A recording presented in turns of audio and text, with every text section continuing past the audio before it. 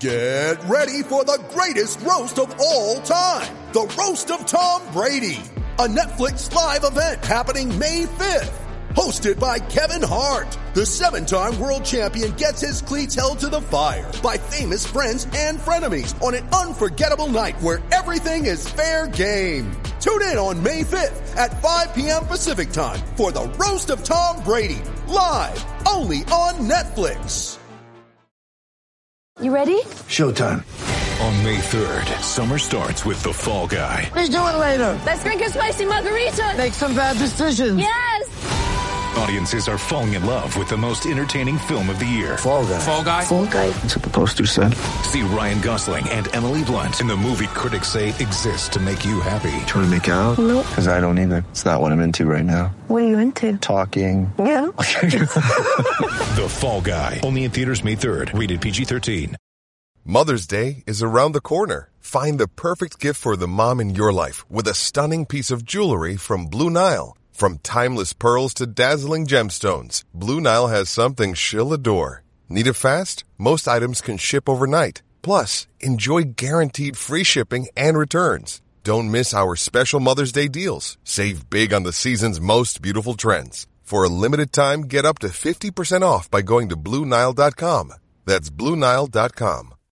When you need mealtime inspiration, it's worth shopping Kroger, where you'll find over 30,000 mouth-watering choices that excite your inner foodie. And no matter what tasty choice you make, you'll enjoy our everyday low prices, plus extra ways to save, like digital coupons worth over $600 each week. You can also save up to $1 off per gallon at the pump with fuel points. More savings and more inspiring flavors make shopping Kroger worth it every time. Kroger, fresh for everyone. Fuel restrictions apply. Hello, White Sox people. I'm not going to call you fans right now. It's pretty depressing. This is the Mothership podcast, number 121 or something. And I am not Brett Valentini. I am Crystal O'Keefe, taking over for a pirate radio podcast about the Sox being dead. On our show today, we have some lovely Southside Sox writers. We have Jordan. We have Dante, we have Joe, and we have Allie, and obviously myself. So let's just get into this. We're going to start off with one positive thing before we get into this funeral. This is kind of like when you talk about the deceased and what your favorite memory of them was. So whoever wants to start, what was your favorite memory? It could be a game, it could be a trade, it could be whatever. What was your favorite memory this season? Don't all speak at once. I'll go first. The three initials are DFA. As in when we DFA'd Dallas Keuchel. It warms the heart to see him go. And it's not the most positive thing, we always go with the line of we don't want to see people get fired. But good Lord, was he bad vibes for the clubhouse? And our leader, what are you talking about? The culture of Dallas Keuchel. And then he went and he's gone through, 2 teams now? 2 more teams? Yeah. Great times for Mr. Keuchel. But hey, keep your Cy Young and your championship ring. At least you got that. He's got a hot wife, too. He ruined my birthday, so thankfully he got DFA'd after that game, so. Oh, I guess I'll go positive too. I'll go my positive since I'm already talking. It's got to be the 8 2/3 of a cease no hitter that I almost saw. Well, not almost saw. I saw 8 2/3 of an almost no hitter. So that was fun. Probably never going to get anywhere near close to that again, but that was good. Okay. I would piggyback off of that, Jordan, 25th birthday, one hitter. But I think if we're not going to repeat, walking off the Yankees, I was at that game when we walked off the Yankees at home this season. And then I was at the game that we won against the Dodgers. And AJ Pollock, I believe, hit the go ahead run in to take the lead. So those are both really exciting games and really fun to be at. For sure. I would go with the doubleheader in the Bronx back in May 22nd, which incredibly, despite the Yankees' super talented roster and their flaming hot start that they got off to, the White Sox swept that doubleheader, and that was capped off by a Tim Anderson home run, and that was very shortly after the whole nonsense from Josh Donaldson. That was at that point very recent. So it was really nice to go into Yankee Stadium and win those games. That got them at the time above 500 at 21-20, but they were, again, even at that point, my favorite moment in the season, they were still hugging the 500 mark, and not much has changed since then. Well, I will say mine is probably just bringing Johnny Cueto in. He has been powerful. He's been a workhorse. He's been amazing. Like, I think of that Lady Gaga meme of like incredible, talented superstar. So yeah, mine's definitely Johnny Cueto. But on to the sad portion of the rest of this however long podcast. The White Sox have been eliminated.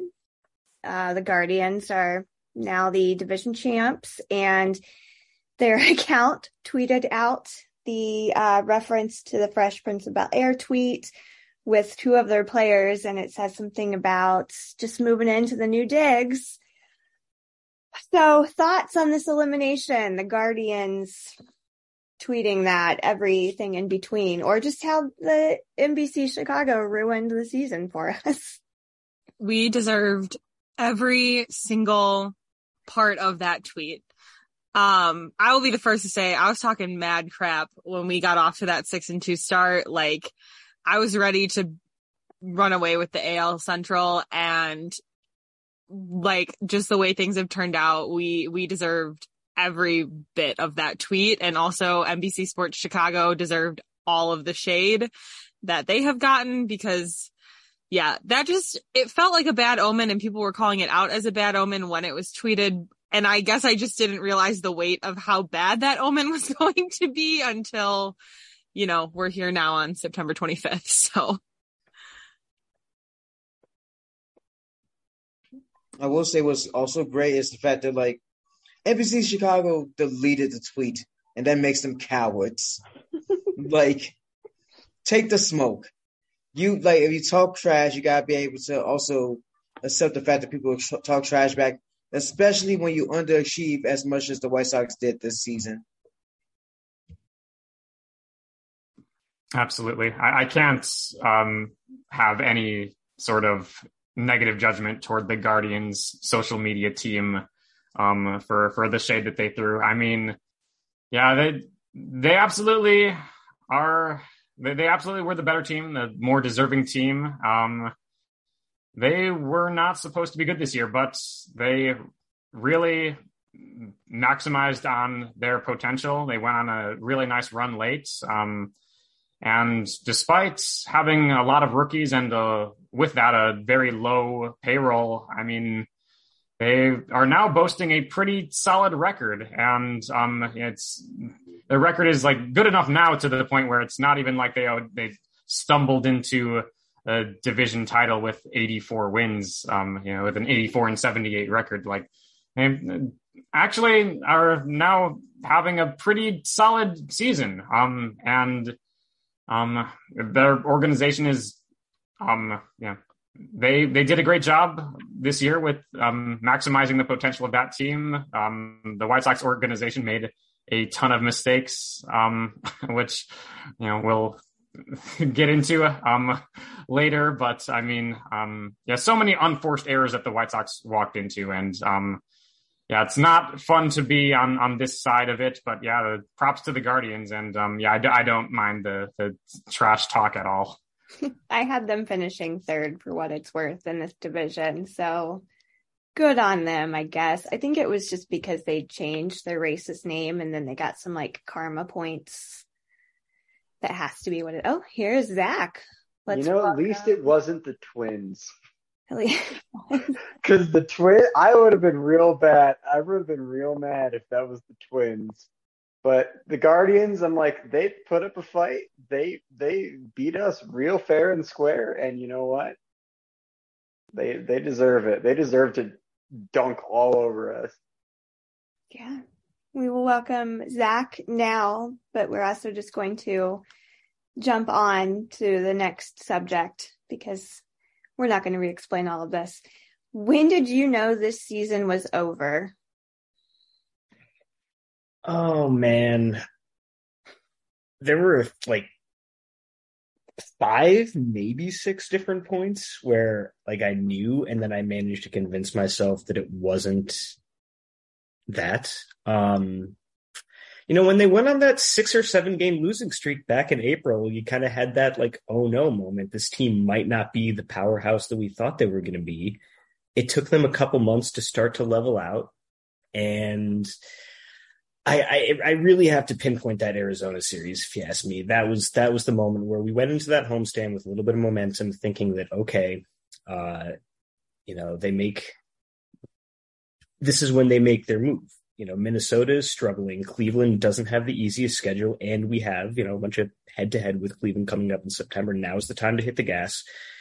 You get swept by Arizona. You lose 2 of 3 or 3 or 4 to Oakland or whatever. And after that, it just seemed like to me that there was never a chance that they were going to step up even when given the opportunity. That was kind of the last of many chances to show themselves to be something other than what they were at the end of the day.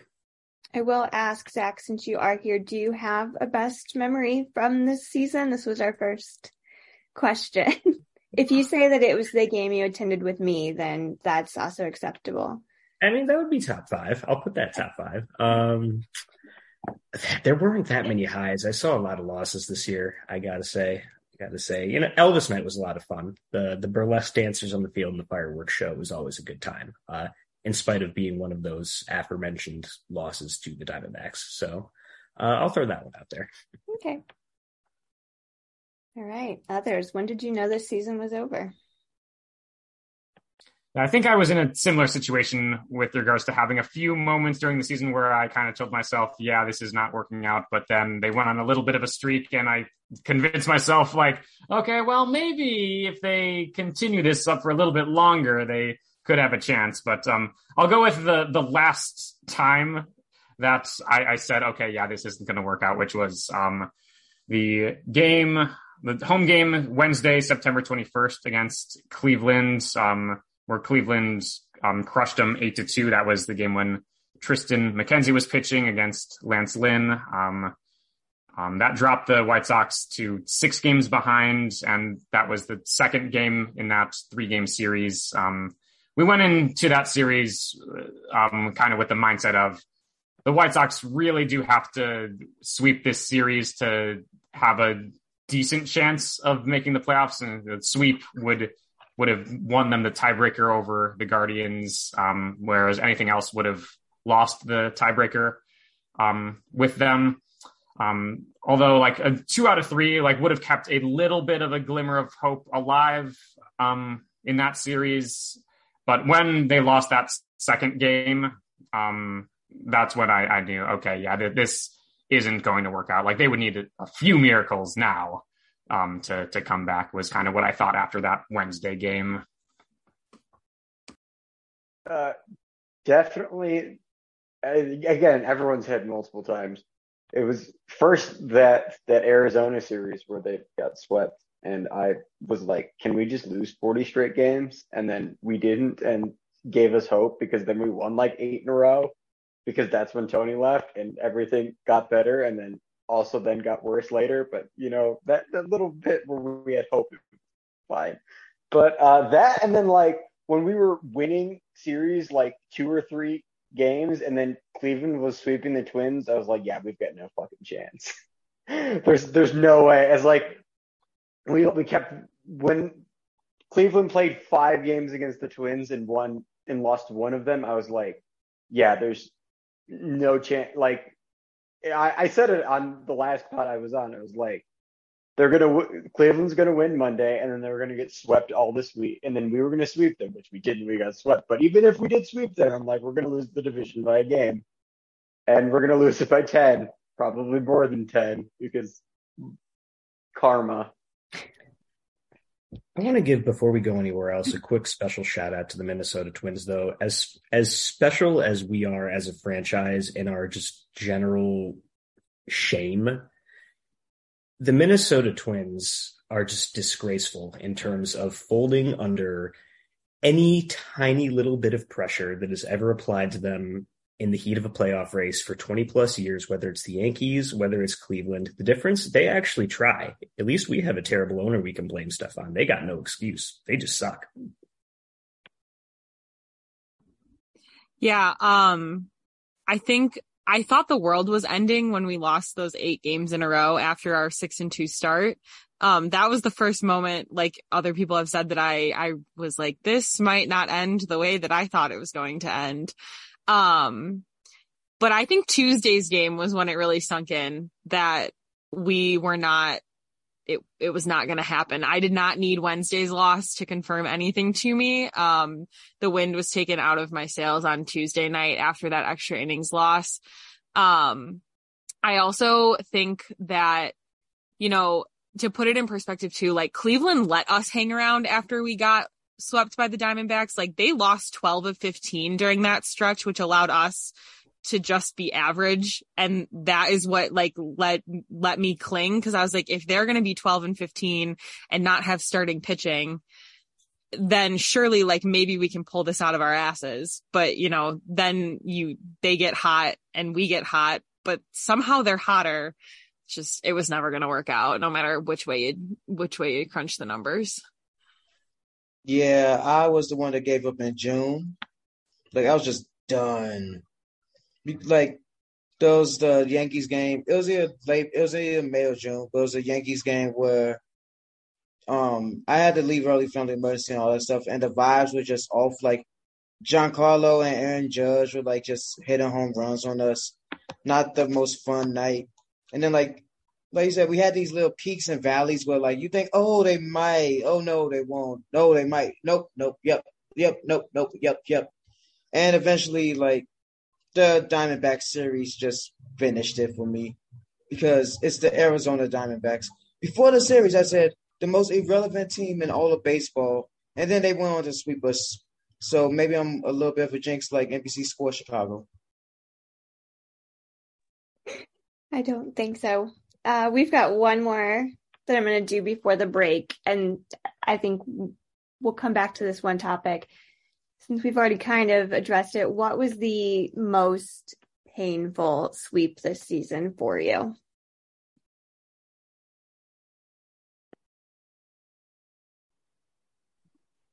It was this week. It was Cleveland. I have no other thoughts on that one. I actually think it's today.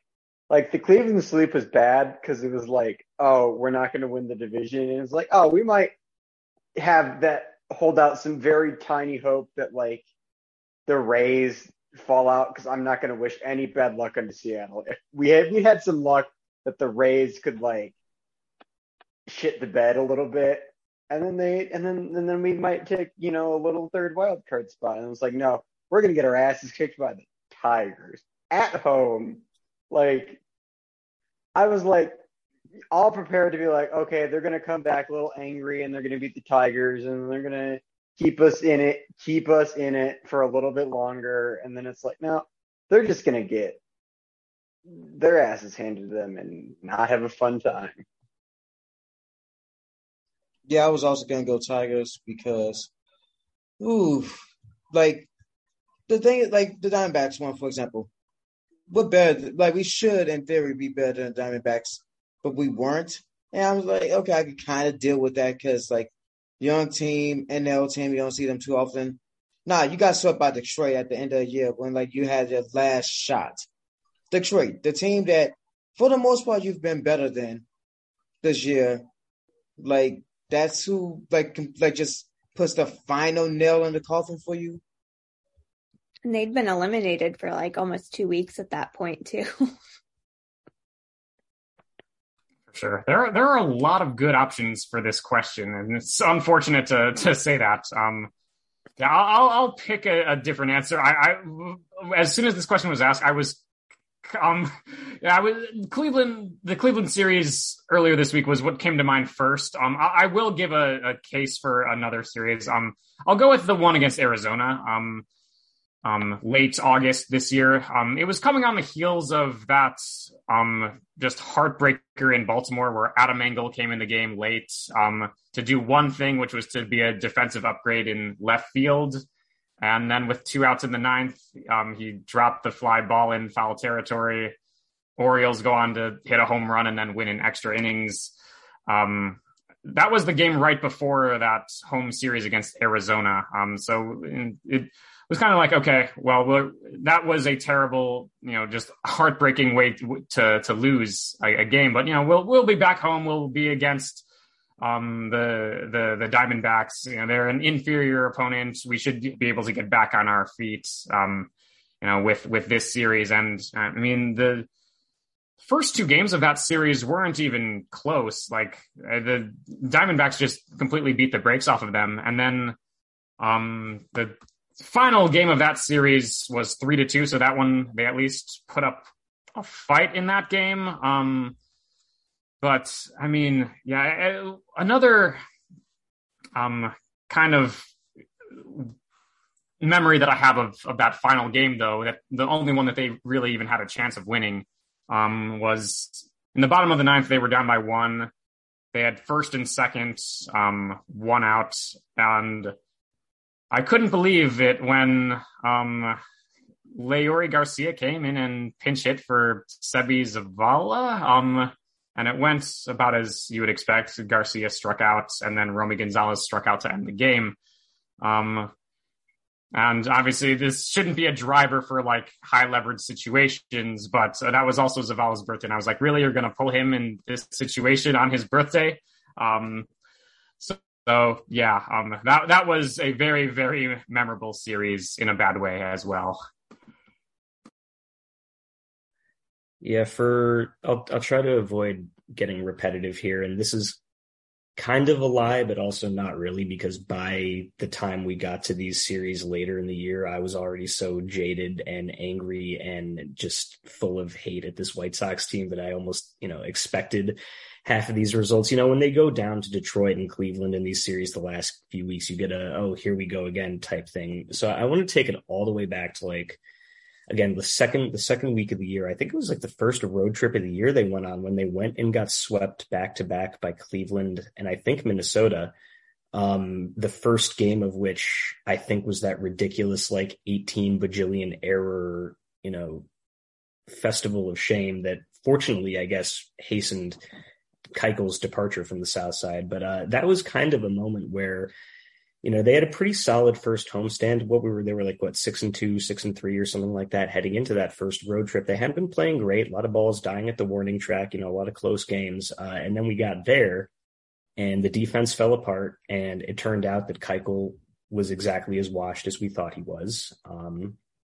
And the injuries started piling up pretty shortly thereafter. And by the time we got to the end of that road trip, they were 6-7 or 6-8. It wasn't the end of the world, but at least for me, that was a real, oh shit, they're not going to run away with this, because you're already starting to get confirmation that a lot of the flaws and a lot of the issues that we had spent all offseason yelling and screaming about were already manifesting themselves. So I think, it's hard to say that was the worst one of the year because it was day 13 or whatever. But in retrospect, that really should have been, that was a real, oh shit, this is really not going the way we planned. This should not be happening. SOS. All right. I don't know. I think this Tigers one this last week was probably my most painful one, especially because I just watched them play in Detroit against the Tigers, the week before, and they came back, but barely. The game I was at, it was still a very low scoring game. And then the next game, the White Sox kind of blew them out of the water. So to see them come back this week and just get swept was heartbreaking. So we're going to take a very quick moment, an ad break, so that we can get paid here at Southside Sox. So, see you in a minute. Mother's Day is around the corner. Find the perfect gift for the mom in your life with a stunning piece of jewelry from Blue Nile. From timeless pearls to dazzling gemstones, Blue Nile has something she'll adore. Need it fast? Most items can ship overnight. Plus, enjoy guaranteed free shipping and returns. Don't miss our special Mother's Day deals. Save big on the season's most beautiful trends. For a limited time, get up to 50% off by going to BlueNile.com. That's BlueNile.com. And that minute's up. Welcome back. This is the White Sox Funeral Podcast with me, your host, Crystal O'Keefe. We have Jordan, we have Dante, we have Joe, we have Allie, and we have Zach. And now we're going to dig into some more questions. First, it was, announced recently that Tony will not be back for the rest of the season. And the Bob Nightingale article talked about some front office drama. Is Tony going to come back? Is he going to retire? Is Miguel going to take over? But we talked about this a lot in Slack earlier as a group about who we would prefer to have a manager. I said I need some young blood. I don't even care at this point. I just want someone under the age of, 50. So roundtable, who is your ideal manager? Say Tony and Miguel are both out of the picture next season. So, unfortunately, my pick isn't under the age of 50, but he's never been a manager of more than a slight part of a season, which is Mr. Sandy Alomar Jr. of the Cleveland Guardians. Because let's face facts, let's do the KD thing, but in reverse. If you can't beat them, join them. How about if you beat them, come make us better? Because why not at this point? Whoever gets rid of Tony is great, because I just want to throw him out of a window onto a soft landing spot, but just something that makes it so he never returns to the White Sox.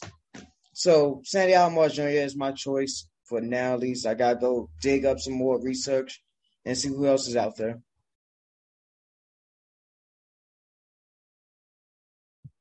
Yeah, I don't know if the managerial carousel has started heating up for this offseason yet. I could name a million zillion third base coaches who are kind of generic, and I don't really know anything about them until they get hired. So, it would be fun. And speaking of, if you can't beat them, join them. Let's go and take Cleveland's bench coach, DeMarlo Hale, who is a longtime coaching veteran and also a graduate of Chicago Vocational High School. So though he is not under the age of 50, he's a Chicago dude. He knows his stuff. He's been working under Terry Francona for a long time. He's been considered for numerous managerial openings in the past, if my memory serves.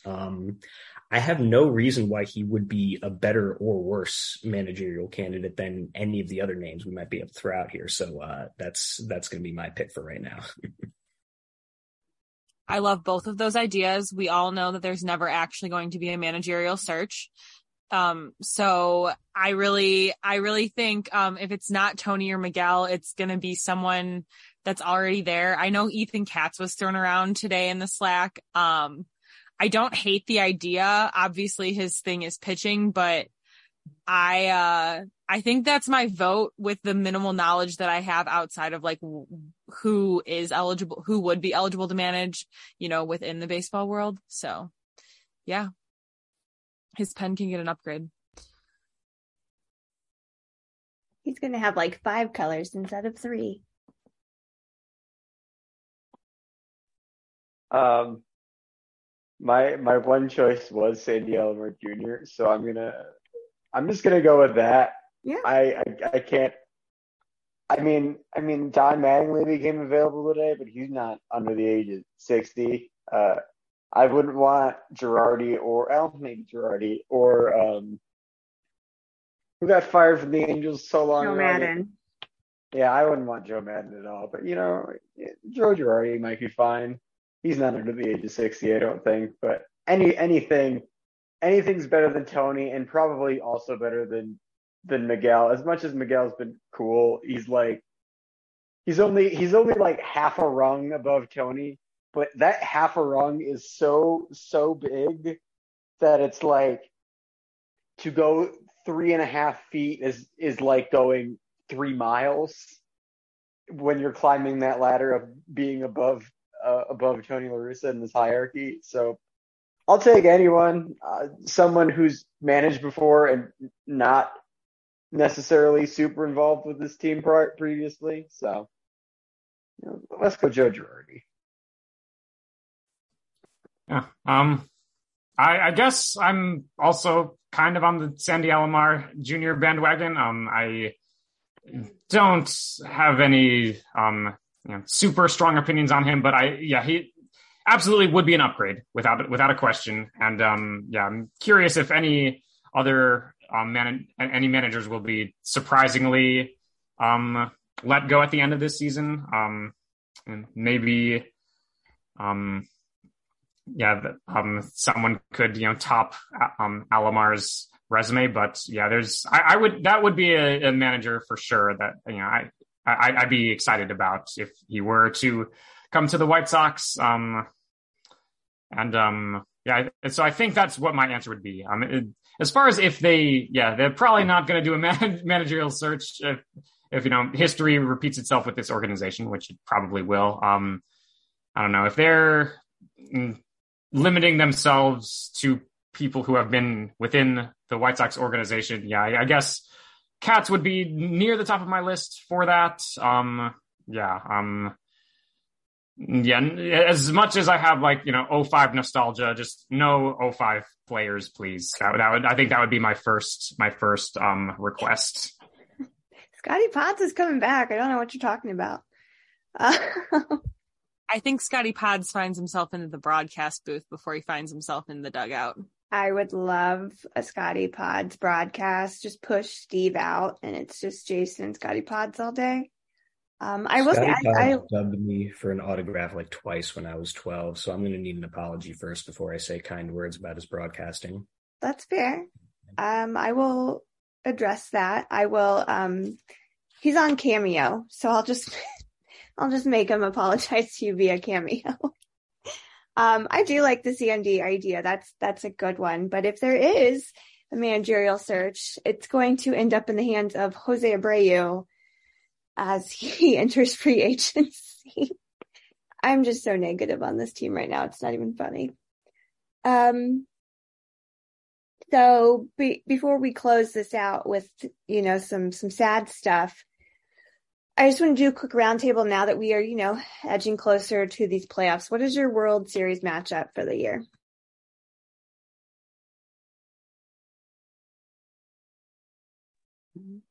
Give me the Seattle Mariners versus the New York Mets. The Mariners, if we're not going to get anything, the Mariners deserve all of the best. And I don't know who wins between the two of them because the Mets are really good. But the Mariners, they've got some spunk there. They've got some young guys. It's just going to be the only other team in the AL I might want to see is if the Orioles could somehow make the playoffs, but they wouldn't make it that far. They wouldn't make it at least to the World Series. Seattle's got that potential to be a team that's made some really good trades at the deadline, has some really good talent there. Just needs to doesn't even need to put the pieces together. Just has to have they have big sections of the puzzle that just need to get reattached to each other, and it's they're gonna do some big things if they can hold on to that last wild card spot, which they're 4 games up on the Orioles for. But I want the Mariners, and then there's no one in the NL that I would want other than the Mets because I don't like any of those other teams unless the Brewers can make it, but they're a game back of a wild card, so whatever.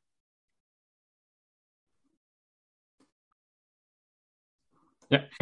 I can go next. I think that would be a great matchup in terms of, teams I would actually have a rooting interest for. And as far as my actual prediction, I went with Toronto winning the World Series before the season. I will stick with that. They will more than likely get in with a wild card spot. I like their team. I think they could be set up to make a nice run. So I'm going to stick with that preseason pick. in the preseason, I did have Milwaukee losing to them in the World Series. I will change that pick as like Jordan said, it probably will not make the playoffs. I'll be boring and pick the Dodgers and their plus 322 run differential that they have. I'll stick with Toronto winning the World Series. So I'll go Blue Jays over Dodgers for my prediction. I would sorry, Zach. I would love to see the Mariners and the Cardinals. I think I watched the Cardinals play the Dodgers on Friday night when Pujols hit 700, and I think they made some really decent moves to get some starting pitching, and I would love like the ultimate glory for Pujols and Yadier Molina and Adam Wainwright as they're like ending their season or their careers. Like, I just think that's the ultimate way to go out. But also to the point of the Blue Jays, I would love to see some chaos in terms of like vaccination statuses if that were to be the matchup, because I know like the Mets might have some issues there and things like that. So yeah. I think for the Cardinals there too, neither Goldschmidt nor Arenado are vaxxed, or at least weren't as of their road trip this year. Yeah, that would be fun. Yeah, I just went back and looked at our preseason sheet, and I had Mets over Blue Jays before the season. So yeah, Dodgers and their plus 400 plus gazillion winning 125 games 17 years in a row aside, I will stick with the Mets. LGM. I hate that I'm going to say this, but like there's a difference between what I want to see and what I expect to see.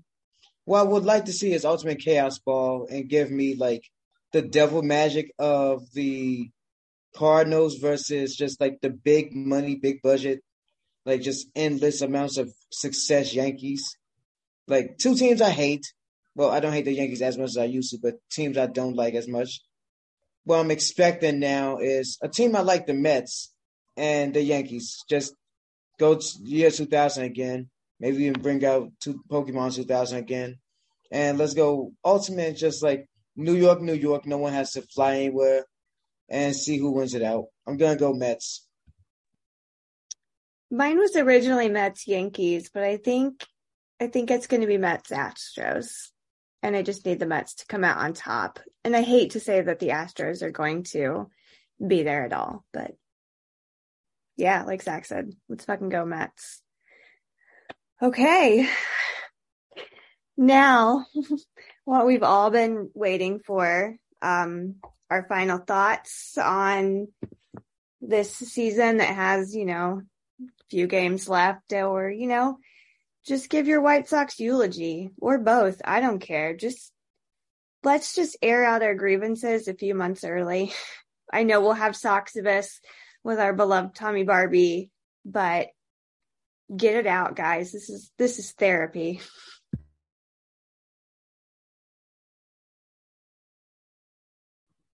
I just want to know why more was not done when more could have been done. I would love to sit down Rick Hahn and ask, like, why more moves were not made when more moves should have been made. Like, I do not accept the excuse as a fan at the trade deadline. We really tried to get something to happen, but it just didn't pan itself out. Like, then you didn't try hard enough. You obviously didn't expect Lance Lynn to go down in spring training, or Garrett Crochet to need Tommy John surgery, or Aaron Bummer to be out extended time with a lat injury. But those are key pieces in your pitching staff, and you went out and you got Johnny Cueto to replace Lance Lynn, but you really didn't do anything to bulk up the bullpen. And then you continued to feed us. We have two corner outfielders in Gavin Sheets and Andrew Vaughn, and time again, you put them out there and they look like fresh fawn. Like, they look absolutely terrible. They can't make plays. Yeah, their bats are valuable, but like, I'm tired of being fed excuses as a fan. I know that as a fan and as the public, like, we're owed nothing in terms of like what is happening behind the scenes. But at the same time, like, my fan experience is what drives like ticket sales and all of those things. So like, you do also have an obligation to the fans to like get these things done, especially when you're going to say like, we're rebuilding, this is our contention window. get it done. Stop making excuses for yourself and just get it fucking done. Cause I'm sick and tired of it.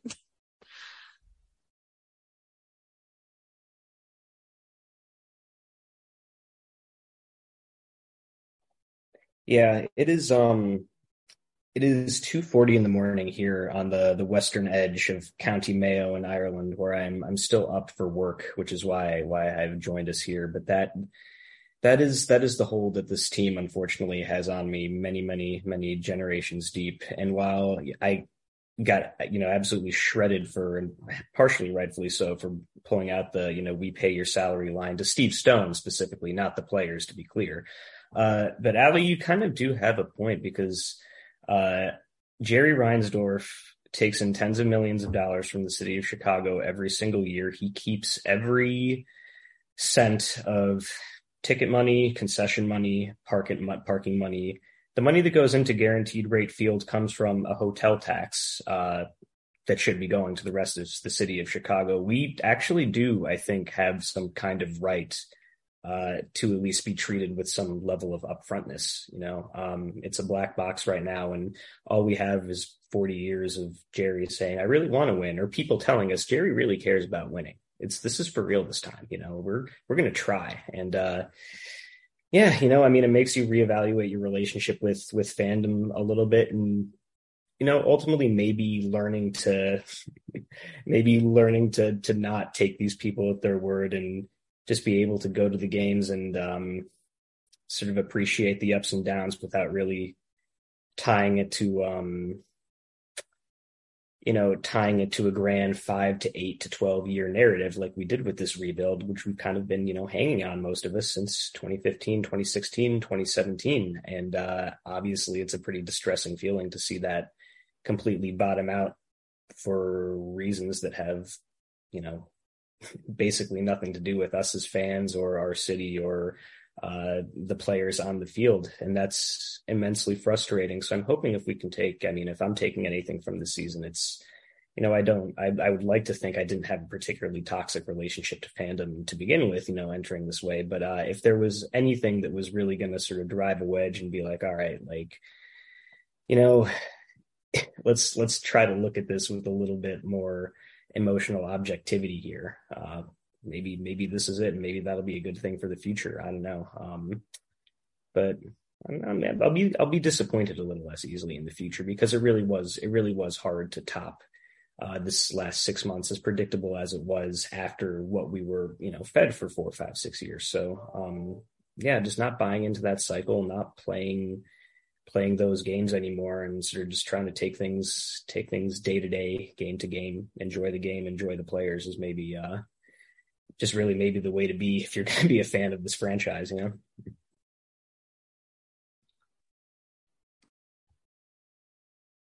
It's a game of chicken. I'm just sad. I'm not like sad that we didn't make the playoffs. I'm just sad that we're not good and didn't make the playoffs. It's like, you cannot make the playoffs and not anymore. Probably you can win the playoff, win 90 games and make the playoffs, and now you can't. And now it's really hard to not. But I'm also just sad, because it's now we've got 5 months before we can all get mad at this team again. It's it's the end of just I'm really sappy about this season, because I've met a lot of people just in person now, and it's oh great, this season, while great personally, not great for this team. And it's just sad that we can't make fun of them for a little bit longer, even if they whatever. I don't know. That's my take. It's I don't know what this season is. Maybe 2021 was the fluke, and we're just bad, and we'll always be bad. I think we've reached a point where the White Sox, right now, they kind of remind me of the Phillies of the last few years, where everything's disappointing, or the Angels as well. You have these players that in all theory, on paper, if you're playing MLB The Show, you'll be winning championships. You have these stacked rosters that do nothing. And the White Sox just feel like the latest in that trend.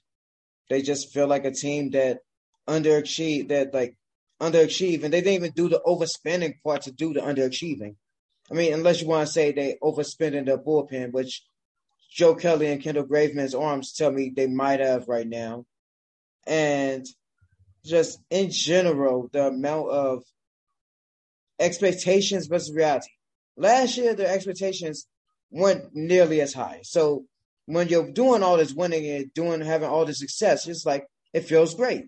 This year, the expectations were you go win the division, you go win a series in the playoffs, you go to wherever you got to go to for the ALCS and compete well enough to give people hope that you can win the World Series in the next 3 to 5 years. And instead, they're going to be watching the first through last game of the playoffs at home because consistency wasn't there. The manager is shit. And just in general, the team did not have the vibes needed along with the health. I mean, Luis Roberts' wrist, it's practically just cartilage right now. Tim Anderson is just I love TA. I'm wearing a TA shirt right now. He's still a walking injury, it feels like sometimes. And Andrew Vaughn did pretty good. TA was great when he was healthy. Jose Abreu is Jose Abreu. He's just consistently going to give you about the same stats, albeit this year with a few less home runs. But in general, everything was disappointing. Everything else. Oh, and Dylan Cease might win the Cy Young. Probably not because Justin Verlander is Justin Verlander, but he'll get damn close. I let my hopes get too high for Rick Hahn. He has broken my heart. Still remember where I was when I learned about the Chris Sale trade that started the rebuild, and I was really excited. It was a cold December morning in the outskirts of Japan, or outskirts of Nagoya in Japan. I was studying abroad at that time, and due to the time difference, the trade had happened in the middle of the night, and so I woke up, and that was the first thing I saw when I checked my phone. And I was like, oh my goodness, they're really going to do this thing. Rick Hahn, he followed up with his mired in mediocrity comment a few months earlier. He's really serious about, giving this team a makeover and going full throttle on this rebuild. I was really excited. And I kind of let myself think, this is the guy. This is exactly what we need. He has a good vision. He will get this job done for us, where they're going to have a nice run of playoff appearances, and they're bound to be successful in at least one of them. And it's going to be super awesome. And needless to say, it has not played out that way. When they bottomed out in 2018, that was when I started having a little bit of reservations. And I kind of thought to myself, okay, so best case scenario, they'll be like the Astros. But at the other end of the spectrum, or so I thought, there were the Pirates, in 2013 through 2015, who made the playoffs 3 times in a row, but then immediately went back to losing. And their most successful playoff run in those 3 years was a loss in the NLCS. So they never made it to the World Series. And that was following 20 consecutive losing seasons. Which is a crazy streak. So they did all that losing. They finally have 3 good years, but they didn't make a whole lot of any of those 3 good years. That, in my view, that was kind of like the opposite end of the spectrum of the Astros in terms of success of a full rebuild. The White Sox have not caught up to the mid 2010s Pirates. They've only had 2 playoff appearances with this core, and they don't even have a series victory. They have 2 playoff victories, and that's been it. The Pirates also had a 98 win season mixed in there. So it's incredible to me. I didn't think coming up short of that Pirates rebuild was fathomable at that point, and when the rebuild kicked off, but that is where we find ourselves today. And I have respect for Rick Hahn. I don't want to, dance on a grave, so to speak, when someone loses their job. I never want to do that. But at the same time, I wouldn't really feel bad. I mean, he's been here. This will be the conclusion of his 10th season as general manager of the White Sox. And, this is generally speaking a high turnover field. And so no one in that position doesn't understand that. And the reality is it's a results-based business. And if you're not getting results, then you have to go. And he probably will get an escape because, there's just too much loyalty in this organization. But to me, despite what I thought at the very beginning of the rebuild, when I had high hopes for him, it's unfortunately time. And I'm completely confident in saying that.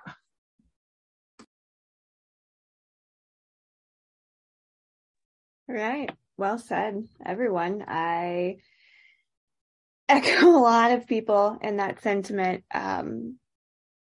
I am all for just fire sale. Let everybody in the front office walk.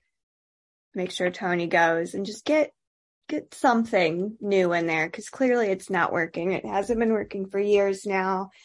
I have no idea why I jumped into this fandom in the first place anymore. It's just pain. That's all I know is pain. But yeah, that about wraps it up for this funeral. I hope you all enjoyed the ride until we were all decapitated at the very end when the ride crashed into the water. That was really dark, but that's just how I'm feeling right now. I'm a spooky girl. So yeah, I'm sure there will be another podcast soon. I don't really know when. I'm so tired of talking about this team, and I think a lot of others are, despite having all of the notes prepared for today and this Anarchy Pirate podcast coming to light. So thank you to my guests. Thank you, Jordan. Thank you, Dante. Thank you, Joe. Thank you, Allie. And thank you, Zach, joining live from Ireland. Yeah, that's about it. Have fun. Enjoy the ride. Bye.